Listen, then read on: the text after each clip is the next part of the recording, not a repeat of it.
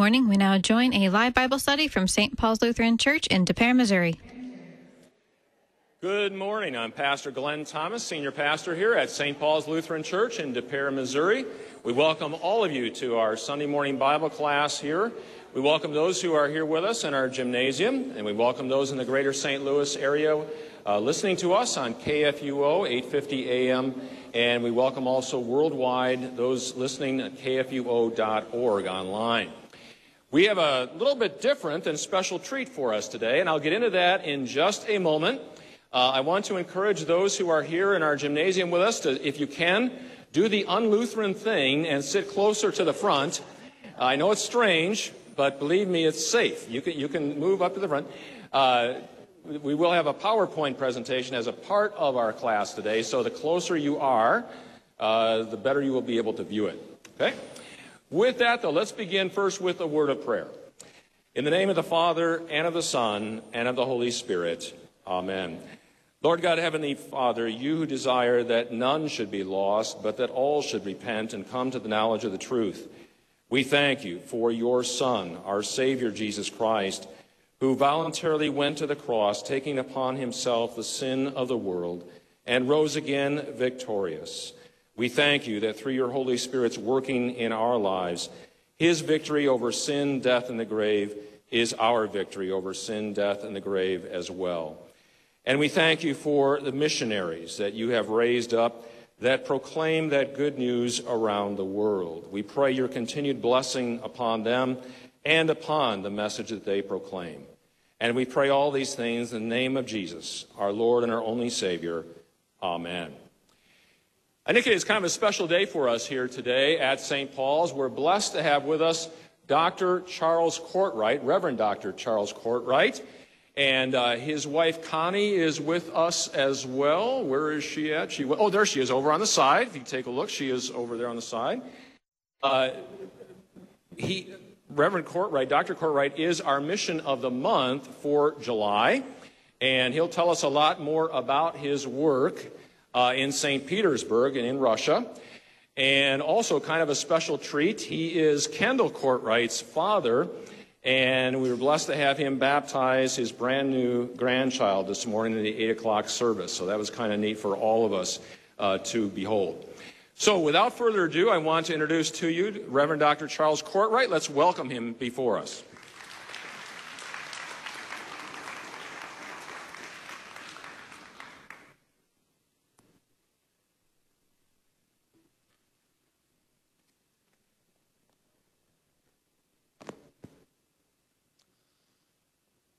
Silence of anticipation, I guess. No, actually trying to get the mic on.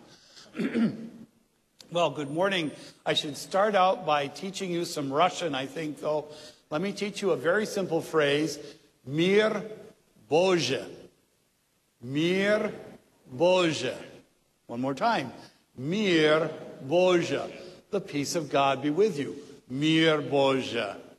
And I bring that greeting to you and to our audience from our church, our partner church in Russia, the Evangelical Lutheran Church of Ingria in the territory of Russia. That's its full name.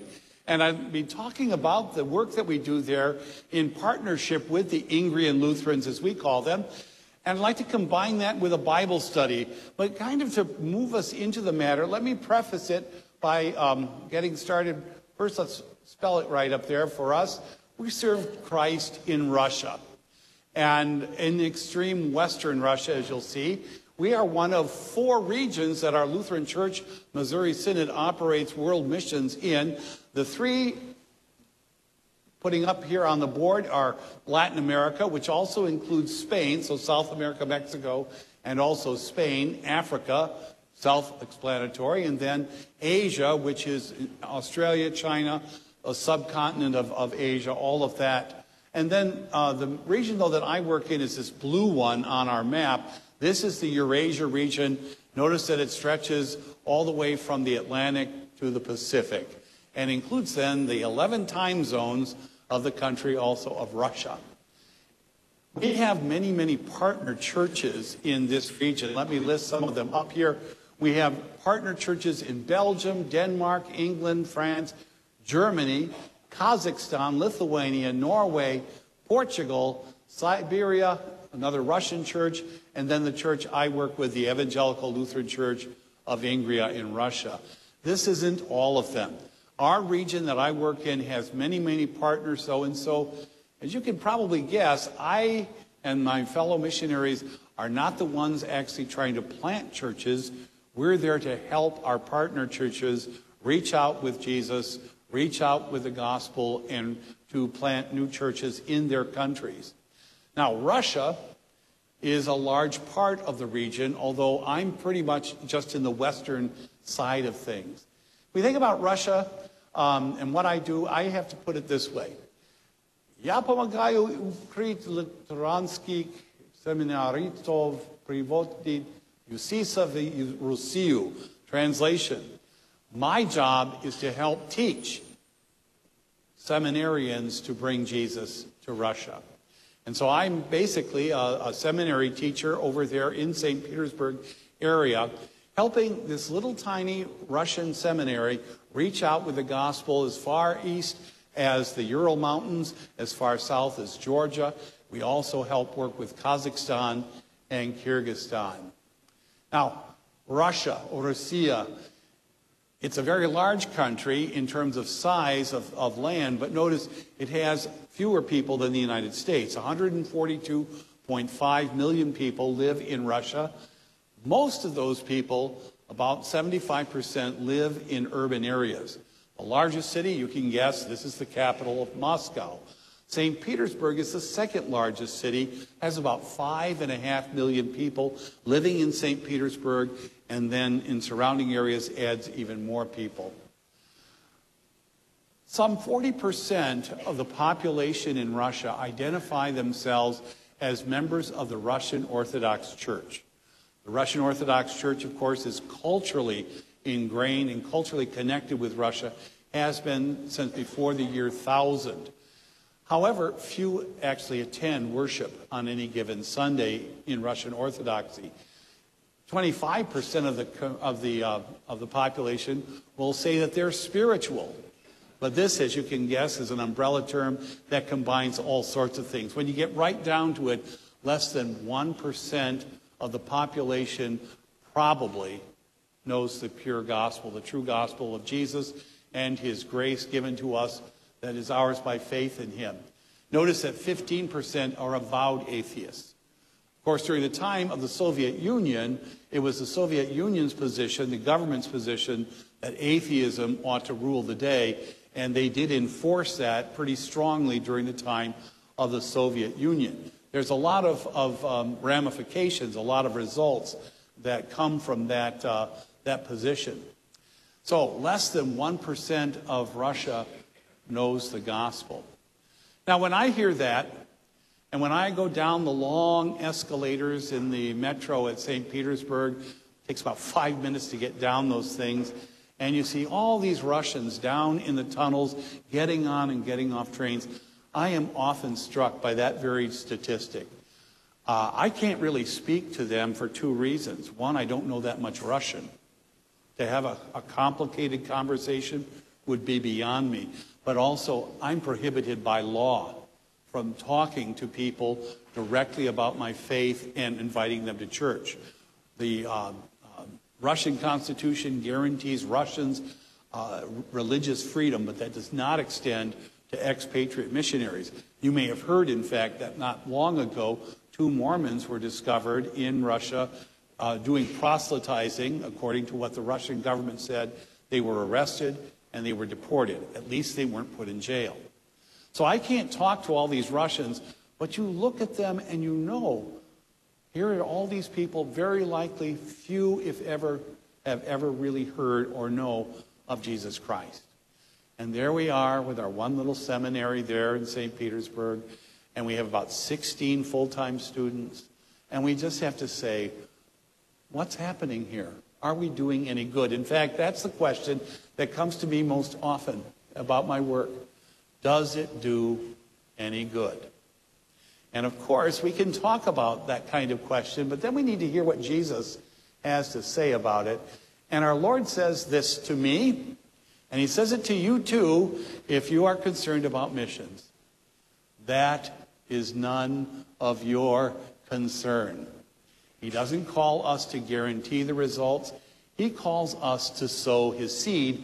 And so today what I'd like to use is this theme, the kingdom of God will come, and to talk about our mission work in Russia, utilizing this passage, familiar passages from Mark chapter 4.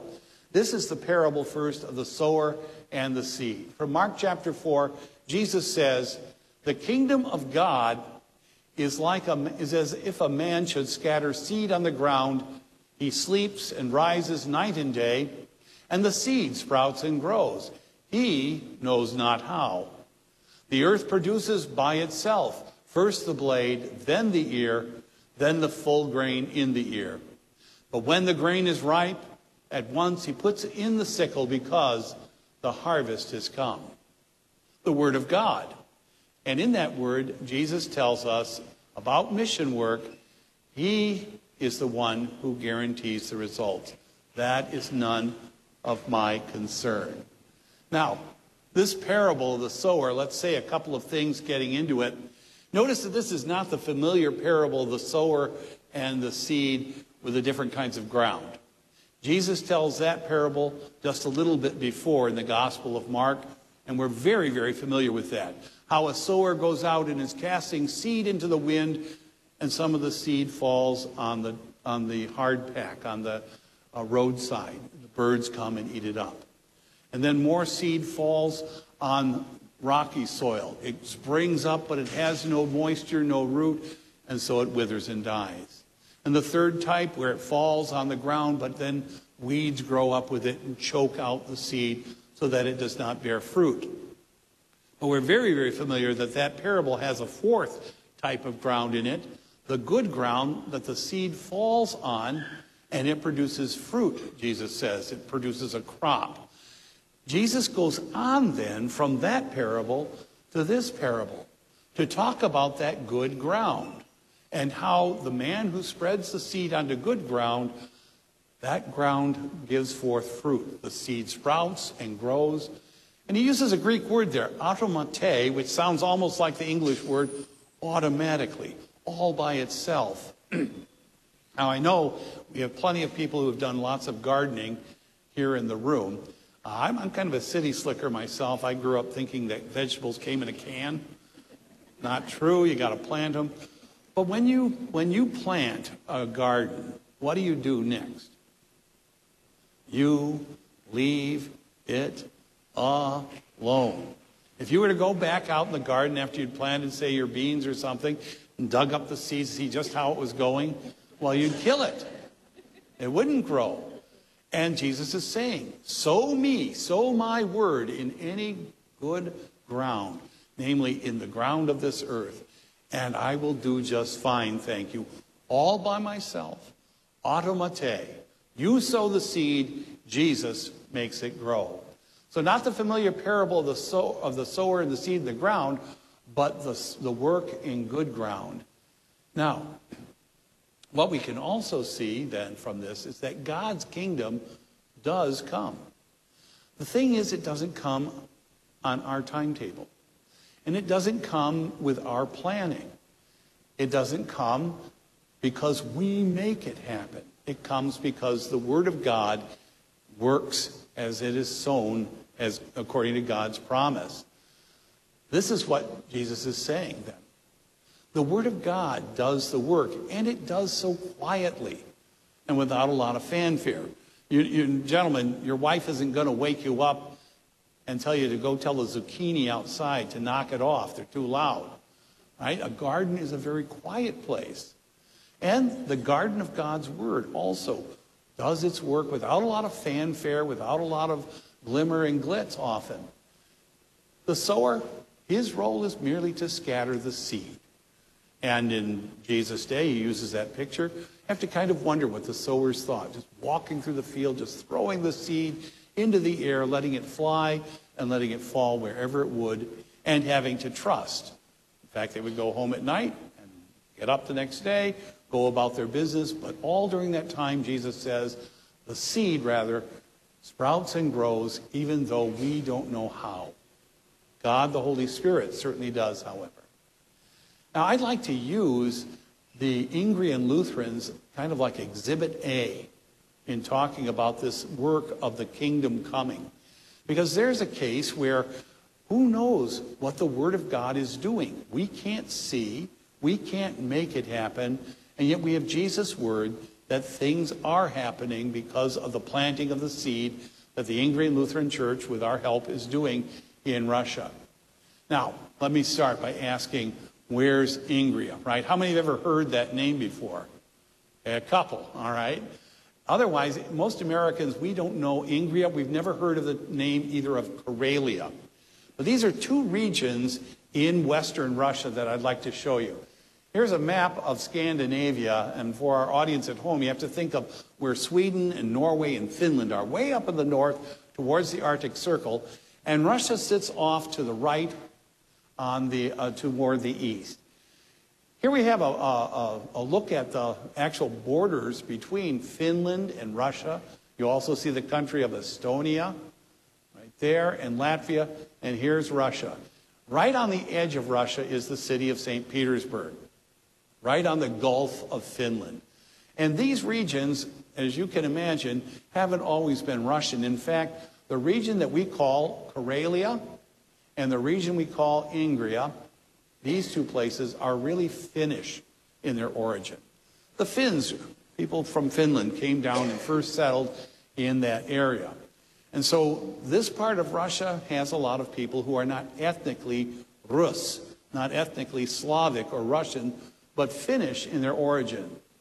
They speak Russian today, but at the time of the Reformation, there were a number of peoples in this area. Now, at the time of the Reformation, Sweden actually held all of what is Sweden and Norway, Finland, right around the Baltic Sea, as far south as modern-day Lithuania. And at the time of the Reformation, after Luther's death, the Word of God came forward into Scandinavia, and the whole country went Lutheran, which is why there are so many Lutheran churches in that area. They also came by sea. After Luther's death, the Lutherans came by sea to the area of the Gulf of Finland and settled then in the area where nowadays St. Petersburg is. I know this is kind of a history lesson, but let's continue with it just for a moment. In 1700, the Tsar of Russia was the man Peter the Great, although he wasn't known as the Great quite yet. Peter the Great was looking to expand his influence and also to make his country more Western. So he did two things. One was to get a port facing the west on the Baltic Sea, and he seized it from the land from the Swedes, the city of St. Petersburg there to be that port city. He also engaged the Swedes in a war that lasted from 1700 to 1721 for who was going to control that part of the world. He won the war, and he built then St. Petersburg on its present location. Now, the Tsars made St. Petersburg their residence, but the capital, of course, remained in Moscow. Not long after Peter comes another great leader of the Russian people, Catherine the Great. You see her years there from 1729 to 1796. She was a German, and she married the Tsar. When the Tsar died, however, Catherine did not relinquish power, but she remained in power. In fact, she was the Tsar. And as a German, she invited many Germans, maybe some people in our audience, in fact, whose forebears did this, many farmers and others from Germany into Russia, made them promises that they would have land, their sons would not serve in the Russian army, and many came. What did they bring with them? They brought their Lutheran faith. So Lutheranism ended up in Western Russia from the time of the Reformation to the present. We have to fast forward into history a little bit more and then understand that in 1917, of course, this all changed. At the end of World War I comes the Bolshevik Revolution then that ushers in the time of the Union of Soviet Socialist Republics. At the initial beginnings of that, they could not control the country or religion as they could later. So in the 1920s, there was still religious tolerance of a sort. They spoke against religion, but at the same time, they did not try to get rid of it. By the time you come to the 30s, however, that all changes. Under Stalin, the Lutheran churches in particular suffered greatly as their churches were seized and then used for different purposes. The pastors, most of them were executed. Many people were exiled from congregations, exiled to Siberia, but also north in the country in northern Karelia. And this was a situation that pertained all the way through until the dissolution of the Soviet Union in 1991. I have on the screen here a picture of 4 young men. And these are examples of the kind of thing that happened under the Soviets. The 4 men we see on the picture there were seminarians at a little tiny seminary at St. Anne's Church in St. Petersburg.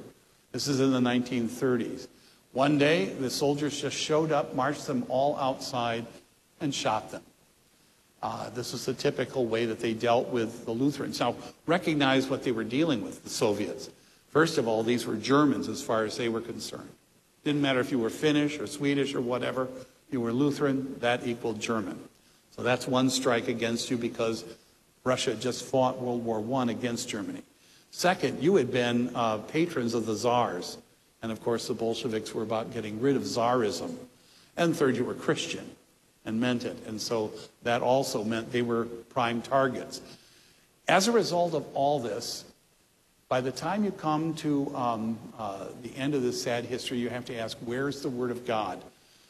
There was one lone Lutheran Ingrian congregation left when the Soviet Union dissolved in 1991. But from that one tiny seed, God has continued to sow his word. And today, Jesus saying his kingdom will come, we point to this. It has grown now. From 1991 to the present, one congregation, now there are 90, plus some preaching stations. There are about 20,000 members of the Ingrian Lutheran Church now. The Ingrians themselves call themselves a resurrected church. They say, first of all, remember, we've been here a long time. We were here since the 1600s. We have heard that we've been preaching and teaching the Word of God since then, too. We belong here in Russia, in this part of Russia. And as a resurrected church, we're reestablishing ourselves where we were back before the rise of the Soviet Union. Now, what happened to all these churches that were seized? Many of them had been turned into barns. In fact, the church you're looking at here, this is St. Mary's Church in the background of the picture and up in the right-hand corner. St. Mary's Church is the mother church of the Ingrians in St. Petersburg. It was used as a barn.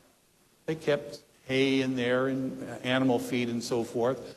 And basically, you can imagine the dirt and all of that in that former house of God.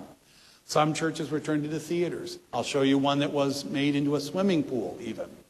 But they've been returned to the churches that owned them before the Soviet Union, and they're being restored. I wish our audience could see this, but this is St. Mary's Church today.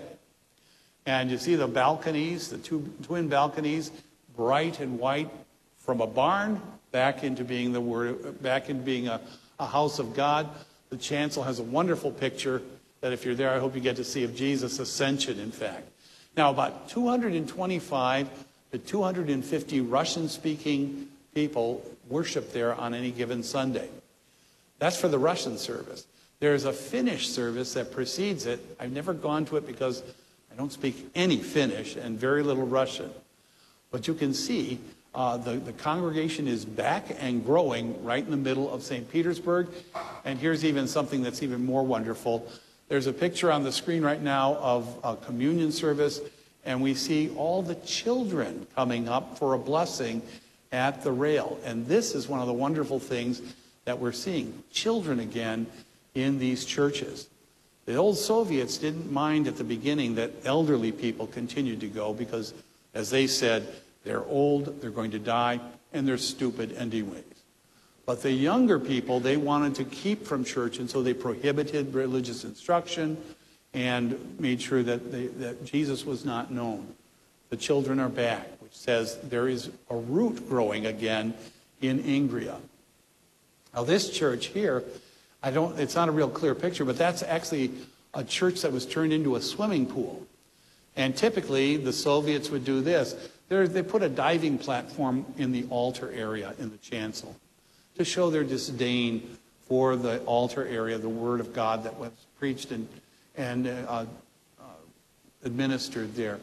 They knocked out the floor of this building and dropped it all the way to the basement and made a diving pool, put in bleachers on either side so that you could watch the diving competitions.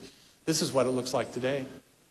A German Lutheran church received it back. They put the floor back in, took the diving equipment out, and it is now another worship space. Although, if you look real carefully at the picture, you can see the bleachers that were used at one time to watch the diving competition.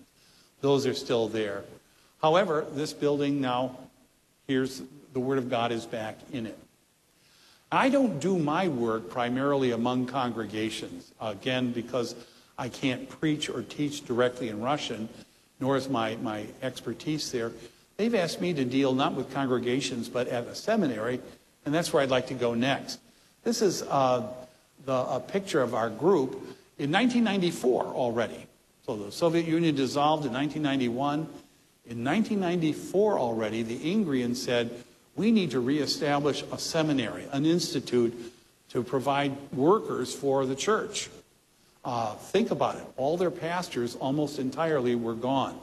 They had some men from Finland who were coming down and able to preach and teach, but no, what can we say, homegrown pastors of their own.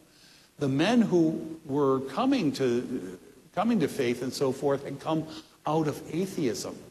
Think of that. Almost every pastor today in the Ingrian Lutheran Church originally, if he grew up under the Soviet system, was an atheist at one time. So they say of themselves, we have no root. We're this resurrected church, but we have no root. Our pastors don't know the Word of God in the way of having grown up with it. Sunday school, confirmation, and so forth. We know the gospel, but we don't have the Word as connected to us as we would like.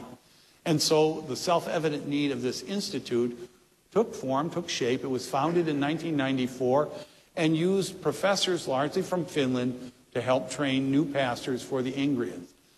Sad to say, as the state church system, though, over in Europe has wandered away from the Word of God, the Ingrians have said, we need faithful teachers to continue this work. And so they've asked the Lutheran Church Missouri Synod to partner with them in helping to form pastors and church workers for them. That's where I come in. They've asked me to come and teach. I teach primarily Old Testament, but to train pastors to go out and do the work of reaching out with the Word of God in the Russian language throughout Russia. This institute is in a place called Kultashi, which, if you've never heard of that town, I'll almost guarantee most of you know about it, however. If you've ever heard of Ivan Pavlov and his famous dog experiment, where he rang the bell and the dog started salivating because they knew it was dinner, that's where he did it. And you know it works because they have a little bell for the chapel, and every time they ring it, I start to drool. The building there looks like this. It's a small place. This is not a large institute, but a small institute, although very nice. This is a building that was built with help from America, and it houses the work of the seminary.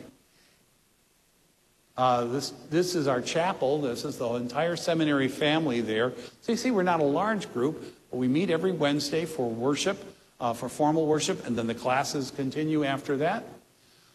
They have dormitory space because most of the students have to come from far away. Most of the students, by the way, are subsidized. They can only add 4 new students every year because of the cost. Students themselves cannot pay much for this except for a couple, and so they're subsidized. 4 times 4 gives you the student body of our little seminary, about 16 full-time students. More students do come from far away. They'll spend about a week on campus taking 1 or 2 courses intensively, go home, do their homework, come back at the end of the semester and finish up.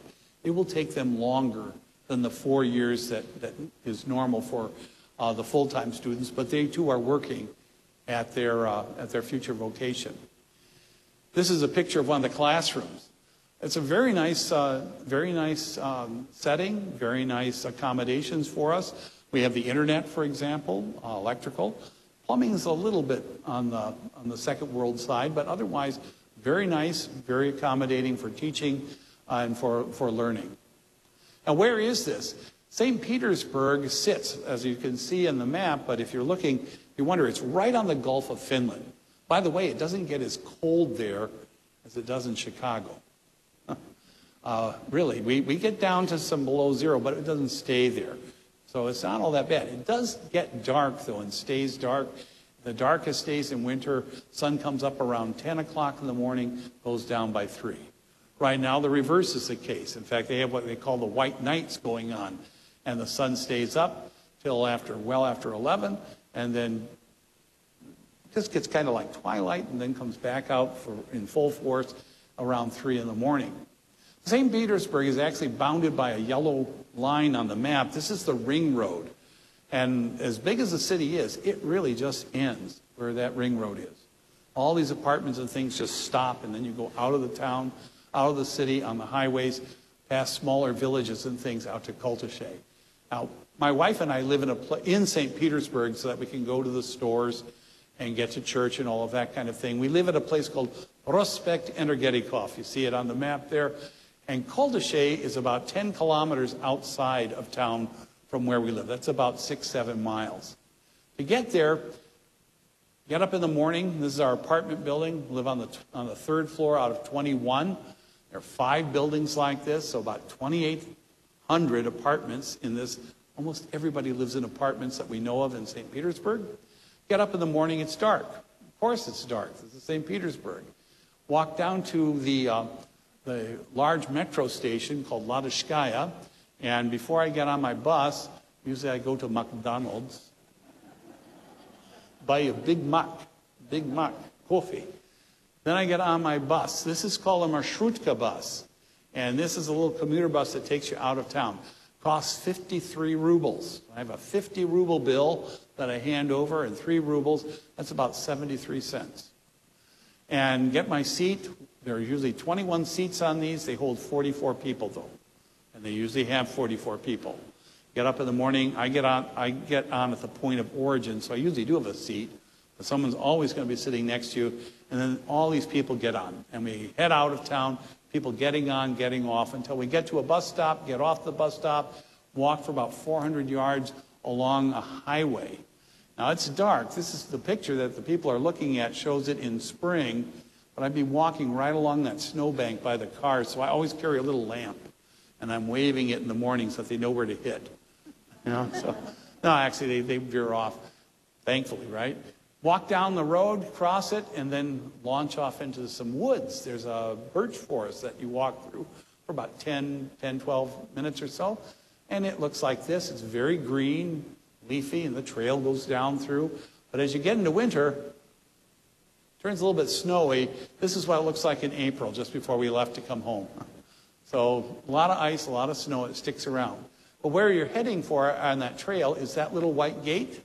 And at the top, on the hill, past the white gate, is the seminary. Takes about an hour to get out there. At the end of the day, reverse the process, go back home. Now, somebody's going to ask, what's your wife doing during all this? Well, she's the one who actually interfaces more with Russian society than I do. I'm out of the seminary, but she's working with, meeting with our landlord, for example, to fix the washing machine, or going to the banks, or going to the grocery store and doing all this kind of thing, helping us to maintain. She's also busy doing some volunteer work in the region and meets with the International Women's Club, all these different kinds of things. So she's busy at home during the day that way. Now, once out of the seminary, what goes on? Well, teaching. You know, it's not all that glamorous, I suppose. Small classes, however. Notice there are 4 people. One of these is a lady here. This is Irina. Irina's a pediatrician, and she's working to train as a deaconess in the Ingrian church and going to work in her profession, in her vocation as a deaconess in the Ingrian system. The others are seminarians, and then far on the right, that's my translator. Because I can't speak Russian, I need to have everything's done through translation. And this is Haley Makarova. She's the bishop's daughter, actually. And she translates for me. And I can't ask for a sweeter, nicer person. Every morning you come in, and she has Dobro utro, Professor. Пожалуйста, come on in. And she will march through the whole day with always a smile. Translation like that kind of work is sort of like a dance, I'd have to say, in that I've learned with her how much to say and how much she needs to be able to start to translate that into Russian. She'll give that in Russian. The students are listening and taking notes. They may have a question, so they'll ask a question to her in Russian. She'll translate from Russian into English for me. I answer the question. It goes back and forth, back and forth. Pivotal, important individual, Haley. Let me introduce you to a couple other students. This is what the seed of the Word of God is doing. This is Ihor. Ihor was a third-year student last year. He'll finish up this year. He was a Russian major in the army, a major in the Russian army. Not the Soviet army. He's too young for that, but a major in the Russian Federation. Now, even in the Russian Federation army, I guarantee you, you don't get far by being an active church member. And so he was an atheist. You know, I really can't tell you how he became a Christian, however, because the Russians do not divulge a lot of that kind of personal information to you unless you know them very well. So he's never told me the story, but I do know he knows his Savior. In fact, one time we were talking about the book of Amos in our class, and I'm not sure exactly, can't remember exactly what it was that clicked. But everybody left after the end of class, and suddenly Ihor came back in, just strides up to me, this Russian major, and grabs me. "Thank you," he says. And, whoa, I've never been hugged by a Russian major before, but there you go. Notice what he's doing. He is working today, right now, this summer, with the undesirables, as they were known, in northern Karelia. If the government didn't like you, you could get exiled to Siberia, you could get exiled to northern Karelia. And so this former Russian major is working with people who would never want him around otherwise, nor would he want to associate with them, but the love of Christ has brought them together. This is the kind of thing that we're seeing happening over and over and over again. Quietly, gently, the seed is sprouting and bringing forth fruit. Now, he has a classmate. This is Slava. Slava, that's his nickname in Russian, but he will tell you that in English. He will say, "My name, Slava, my name means praise." And he means it. Notice that he was a political prisoner and an atheist. By the way, he lost a leg in all of that, but he's a very, very cheerful man. Notice they're not young men either, just by the by. They're not necessarily young. But Slava is also training to be a pastor. He's in the same class with Ihor. So it's kind of like having Matthew the tax collector and Simon the zealot together. But the love of Christ again has brought them together, and they're great friends. They're great brothers in Christ. Slava is working right now around Lake Ladoga. He'll finish up also next year, God willing, be ordained, and will be working then as a pastor on his own. And then finally, one other student. This is Sasha or Alexander. He's a second-year student last year. I put him, I like to introduce him because he has a young son whom he says, I want him to become a pastor. Think about that. Here's this church that's been cut off by human sin and yet is growing back. And now we're starting to see generationally that the church is starting to grow again that way. Much as our church benefits, not from dynasties, but from fathers and grandfathers who were in the ministry and church workers coming from these families. This is what we pray is also going to start to happen in Ingria with people like Sasha and his young son. Now, what do we do? Well, we do what any seminary does, although we have to do it through translation. This is an example of what I do. On the screen, people are looking at a block of Russian. That's the Bible in Russian, so that the students can read that. Then I'll put in some English notes that I use, and Haley, my translator, uses to help know what the point is. What are we trying to talk about? And so we'll use these kinds of tools to get the Word of God across to our Russian-speaking students. We do some fairly heavy-duty theology. This is a page, or what they would be looking at, to do a study of the Psalms. Now, we're not advanced enough yet in our work to be able to train them in the use of the Hebrew language. But we do work very closely with the Russian then with them and teach the students the very careful attention to the Word of God, the very words, so that they understand what is God teaching us, what is He saying, what is He promising. And that's all for the sake of leading them in the process of sermon writing and in teaching Bible classes themselves. By the way, we're studying Psalm 23, you'll see there, but for them that's Psalm 22, which causes all sorts of interesting confusion in class. Okay, we're studying Psalm 23. You mean Psalm 22, Professor? That's what I said. This kind of thing, back and forth. Now, Jesus that day didn't just tell a parable about the sower scattering the seed. You remember he goes on to tell another parable. Again, he said this: with what can we compare the kingdom of God? Or what parable shall we use for it? It is like a grain of mustard seed, which when sown on the ground is the smallest of all the seeds on earth.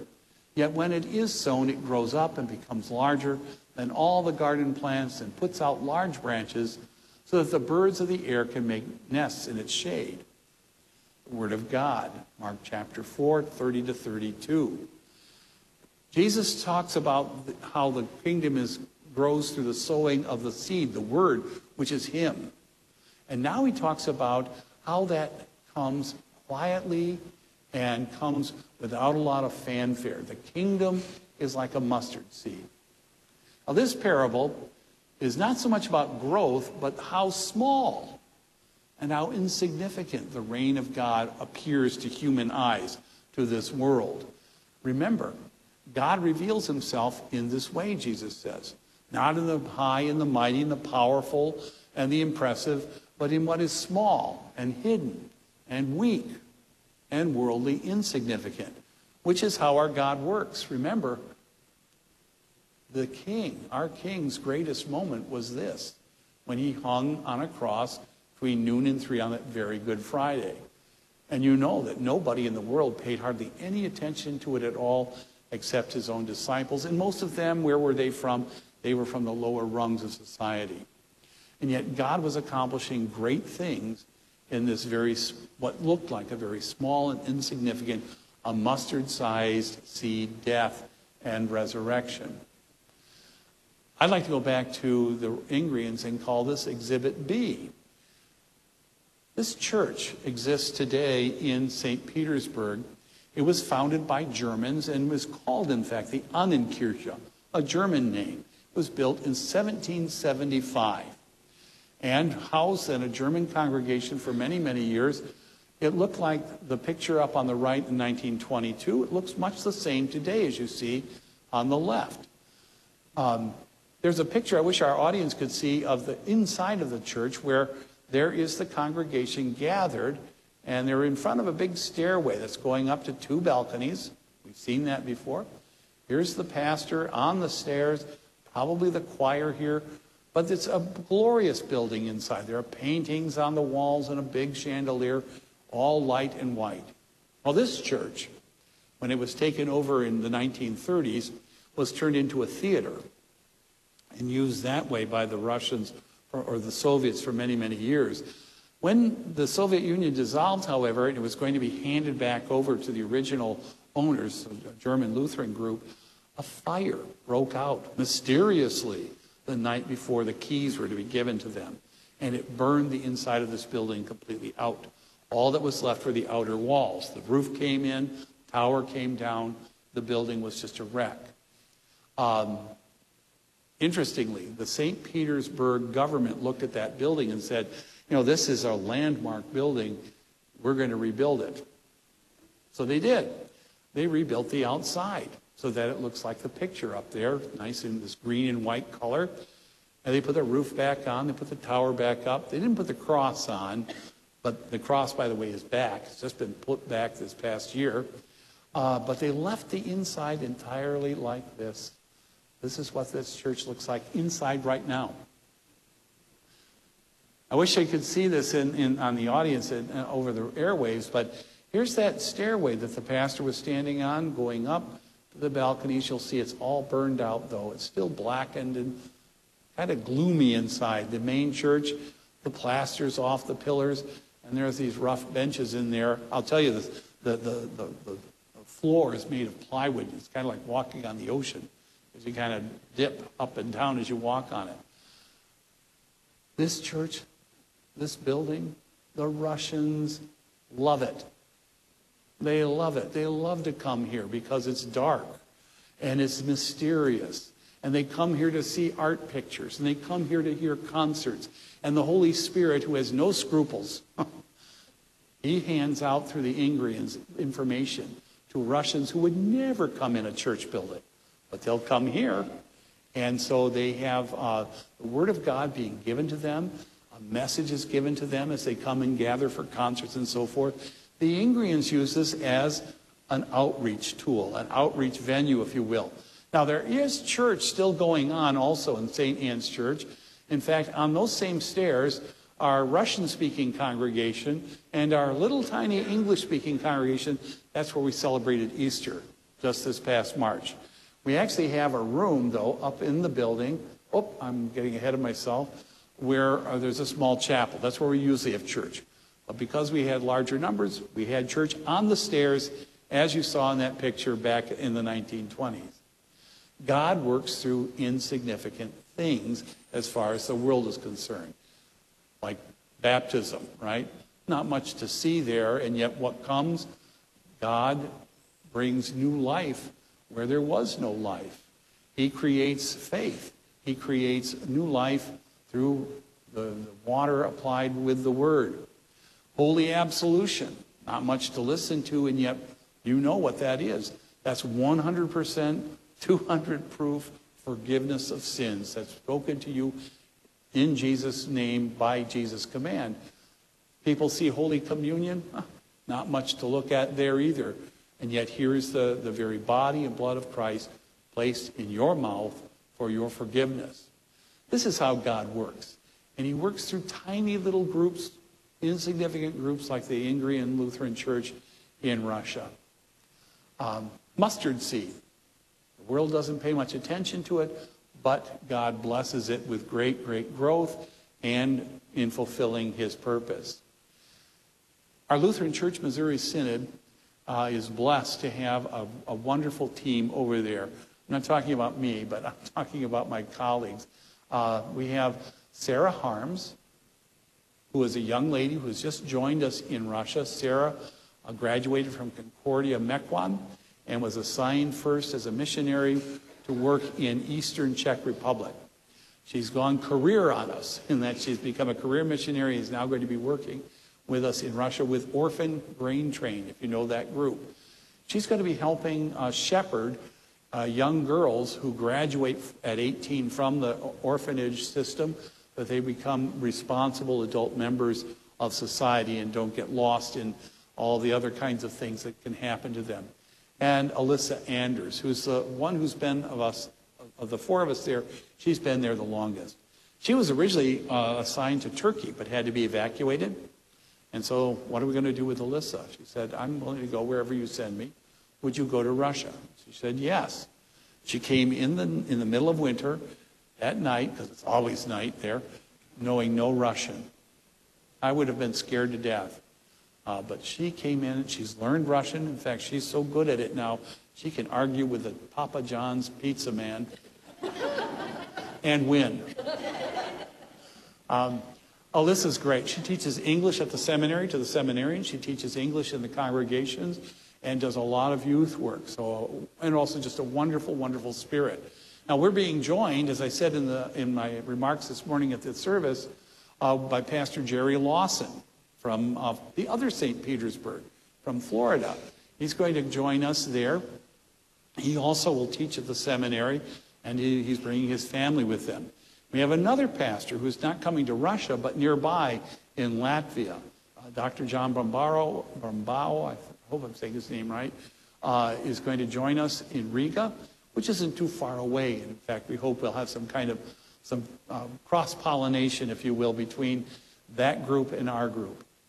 So I'd like to start to wrap this up, if I can, and I'll say correctly this time, Boží blahoslovenia, which means God bless you. God bless you. But you can say with me now, Mir Bože, the peace of God be with you, and with also those who are listening to us. Again, our thanks, my wife's thanks and mine, for having us here. I guess I should just end with a couple of words. What can you do? What can you do?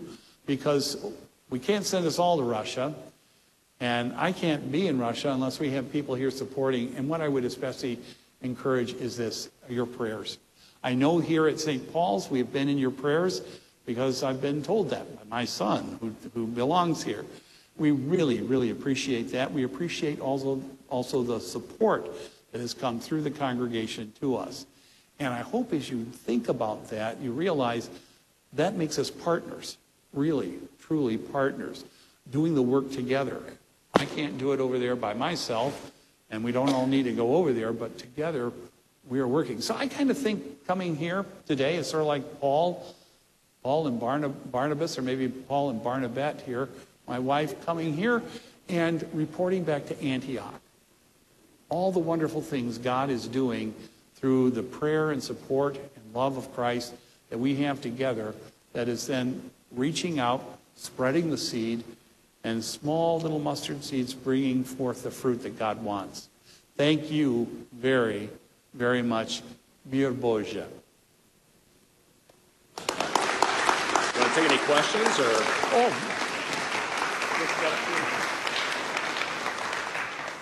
Pastor just said I'd be happy to answer any questions if anyone would like to have. We have a few minutes for that. I'm wondering, how did that one congregation manage to survive? The question is, how did that one remaining Ingrian congregation survive? I don't know. I don't know all the Russian history. I should say that at the beginning. I'm no expert in either Russian history or Ingrian history. I really don't even know the location where it was. It certainly was not St. Petersburg. You'll notice that the seminary, for example, is not in the city.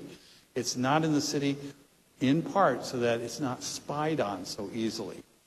But they managed to keep the spark alive, just like other Christians under these kinds of situations were managed to go underground, but managed to stay together. Any other questions? Please.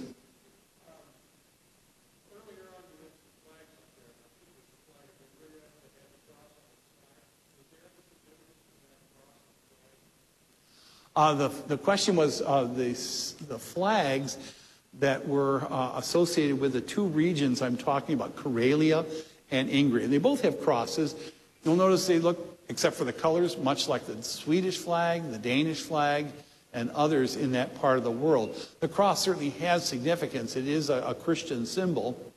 But I don't know how they've incorporated it in terms of the colors and so forth. These are not official flags in Russia, but have just been associated with these areas. So where did I get them? Well, the internet, of course. Internet. That's a Russian word, by the way. Internet. You use computer to find internet. Anything else?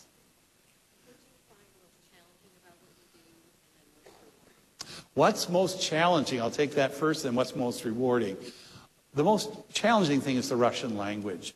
I wish I could just know it like on Pentecost, because it is very hard. It's not as hard as Finnish. Do we have any Finns here? People of Finnish background? Oh, good. I can tell my joke. The Finns will tell you, don't bother learning our language. Our language is one of the hardest in the world, and it truly is. But they'll also tell you, remember, Finnish is the language of heaven, so you'll have an eternity to learn it. Russian's right up there. It's a very difficult language, and besides the words that they borrow, like computer, you have to learn this very difficult language. And at my age, it's just kind of hard to do. So we're learning bit by bit. I've forgotten a lot of it coming back and being here for almost 3 months. But we'll go back and we'll pick up learning. Now, you also asked what's the most rewarding thing. You saw some of them. Ihor, Slava, these people. To know them and to see the joy that they have in learning so that they can go do this work. And remember, they're not going to, they don't get salaries, most of these pastors. They have to find a job to support them in that work. But they're willing to do it because of their love for the Savior. And that's just wonderful to be around. There's a question back here.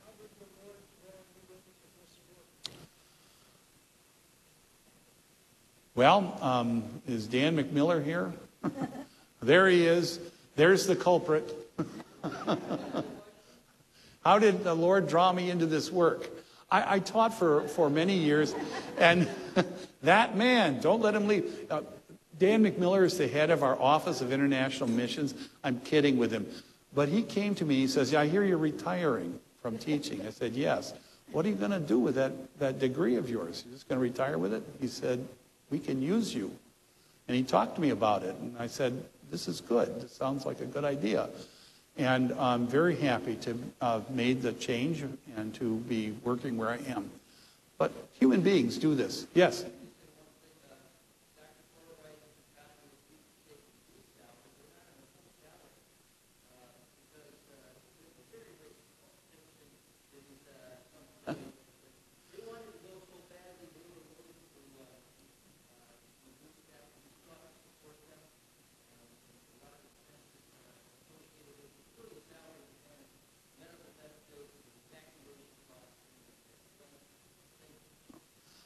Just for the audience that's on the air, Pastor McMiller was just saying that the missionaries of our synod are supported not by a budget, but rather a synod budget, but rather by the gifts and offerings of our network people. And we help that also by keeping the costs down, keeping them minimal. But it's not a real hardship, I'd have to say, either. When you have to pay just 73 cents to go on a wonderful Marshrutka bus, I mean, who wouldn't do that?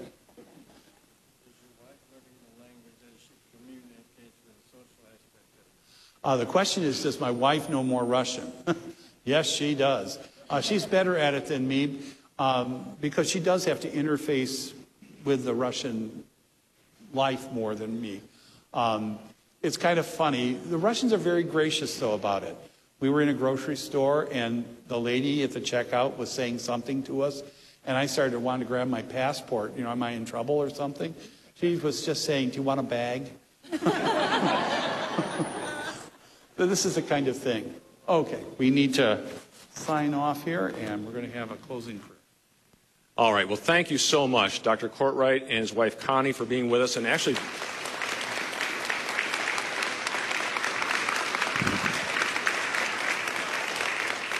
kind of feel as though you brought the mission to us this morning. It was a very great presentation. Let's just close with the benediction then. We're kind of short on time here. May the grace of our Lord Jesus Christ, the love of God, and the fellowship of the Holy Spirit be and abide with you all. Amen. Thank you.